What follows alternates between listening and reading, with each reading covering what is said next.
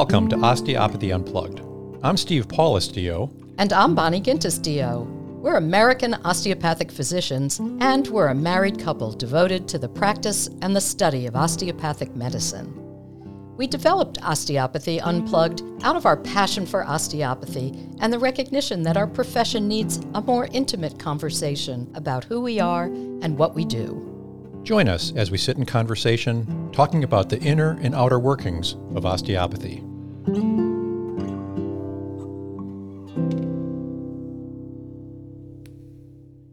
Welcome to episode 15, To Find Health, a Deeper Dive Part 2. We are continuing our discussion of what is health, and we again ask the question, why is the study and understanding of health such an important osteopathic concept?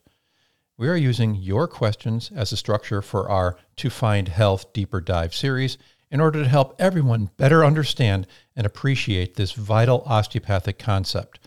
In this deeper dive, we will take 19 thematically linked questions and reveal many other facets of how to use and access health in your patients. When A.T. Still said, and I quote, "The object of the doctor should be to find health. Anyone can find disease," end quote. He created a distinctive approach that separated osteopathy from all other healthcare professions. This philosophic distinction is, in our opinion, what defines a DO. We make health our reference point rather than exclusively staring at disease.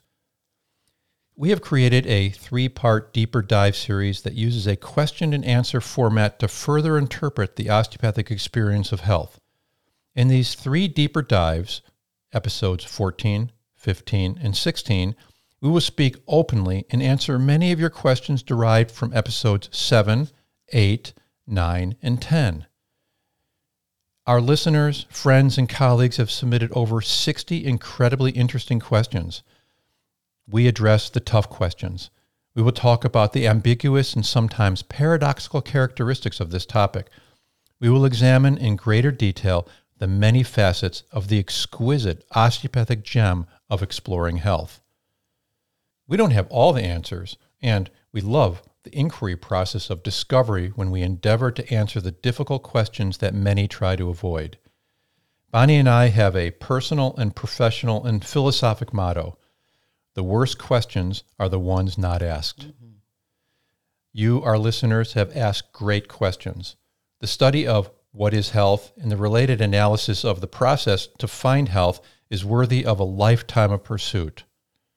This is the work of our hands. Is this the work of your hands? All right, Bonnie, why don't you start with the first question? All right. Question number 1. Some say that to find health as an osteopath is our obligation, duty, or is a requirement. Do you agree with this assertion? Okay, I'd like to start by defining some of the rigid words used in this question and then open the conversation up to more creative possibilities. Please do. Obligation is defined as an act or course of action to which a person is morally or legally bound. Duty is defined as a moral or legal obligation and is a task or action that someone is required to perform. Requirement is defined as a thing that is compulsory and is a necessary condition. Remember, Andrew Taylor Still never used any of these words. Right. If in the past we have said or implied that to find health is an obligation, duty, or requirement defined by negative judgment, then we need to stand corrected and want to make a clarification. I want to be clear that to find health or to not find health must never be considered a moral or legal obligation. We are not required to find health. It is not compulsory. Let's clean up any messy distortions. To be in a state of inquiry, it's necessary to avoid negative judgments, but it's acceptable to be discerning. Because the osteopathic profession has become more and more linear and oriented to only that which is objective or apparently objective, Bonnie and I sometimes will emphasize a core osteopathic principle by using hyperbole. So many core osteopathic concepts are being swept under the rug or ignored or demeaned.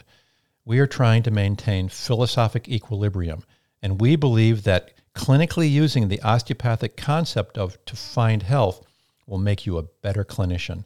It will make your evidence-based approaches work even better. Okay, Steve, on to the next question. Okay, question 2.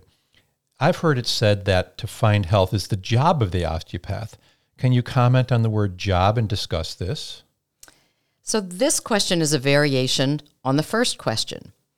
And we understand what some people are trying to say with this description, but remember, still never use the word job. It's not what we do, but it's the way we approach what we do. So I would never use the word job. It's a matter of being as opposed to doing. It's not the job that we do, it's how we do it. Finding health is not a job. To me, it's a worldview. Using health as a reference point changes every aspect, not just of your practice, but I believe of your life. It creates a lens of perception that allows you to perceive a much wider set of possibilities. I'd like to formally define the word job. Job is usually defined as a task or component of work, especially one that is paid. Yes, we get paid to be osteopaths, but job used in this context is more akin to using the word obligation, duty, or requirement. We've already talked about those words in the last question. People are not widgets. The body is not a factory staffed by mechanics or engineers that do repairs to inanimate objects. Working with a living human being is complex and nuanced. To find health is an imperative, meaning that it is of foundational importance, but it's so much more than just a job. We find health as osteopaths because it's the right action and it's clinically significant. All right, next question. All right, question number 3. You state that to find health is an imperative. What do you mean by that? So I think I'd like to begin answering this question. And as a basis for answering this question, our listeners might want to refer back to episode 7, the very first episode on health, to give you our broader philosophic foundation. But we will answer this right here now in a short form. We did call finding health an imperative, but by that we mean that it's important, even urgent and necessary, and we urge people to heed the call to find health. Steve and I think it's so important that we seriously urge people to consider Still's advice. Still said should be. I think he meant that in the best case scenario, this is the most helpful orientation of an osteopath. I don't interpret his words as a command or a demand, but as a seriously strong suggestion. Yeah. Okay. So what I'm going to say next is I think people have realized by this point that I like dictionaries and I love etymology. And for those who may not remember what etymology is, it's the study of word origins. So I really appreciate when you do this. When I first met you and you were always quoting me dictionary definitions, I have to say I was a little annoyed with your attachment to the way the dictionary defines something. But it's the etymology, the way that you look at etymologies and find deeper meanings that are, it's like the way a word carries its own ancestry that brings us to a deeper philosophic understanding of something. Well, it contains etymology really shows the words, not just its origins, but its symbolic meanings that go back centuries. And for me, it's a little bit like the embryology of a word. Well said. So tell us, Steve. Okay, let's dive deeper into the word imperative and explore its connected meanings. Imperative means to do something and to take notice. In etymology, imperative is based upon the root in, meaning toward, and the suffix parare, meaning to make ready. It means to move toward and be ready. In summary, imperative means to be ready and to take notice. This is exactly what an osteopath does. We are experts in paying attention and noticing the necessity of our patients. All right, let's move on to the next question. Okay, question number 4. Our next subscriber asked this great question. I love the idea of self-fulfilling prophecies in general, so I loved how in episode 7, with the story of the farmer, his relationship with the neighbor's son shifted once he found his shovel and no longer blamed and mistrusted the teenager. If our philosophy is only in the negative, finding disease, then we only find disease. If our philosophy is to find health, then we can find health. Is seeing the body through the perspective of health leading to this as a self-fulfilling prophecy that gravitates towards better outcome? The episode you've been listening to just faded out because you are not yet a subscriber to Osteopathy Unplugged. Please visit patreon.com/Osteopathy Unplugged and become a subscriber in order to have full access to the rest of this episode as well as the complete collection. We have created a set of foundational episodes that will be available for free for everyone. These teachings provide an introduction to osteopathic clinical philosophy. However, the full versions of all episodes are only available through Patreon. Access Patreon through their app or through a browser page.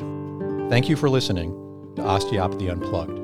And thank you for your interest in the osteopathic experience. Until next time, be well, listen deeply, and stay curious.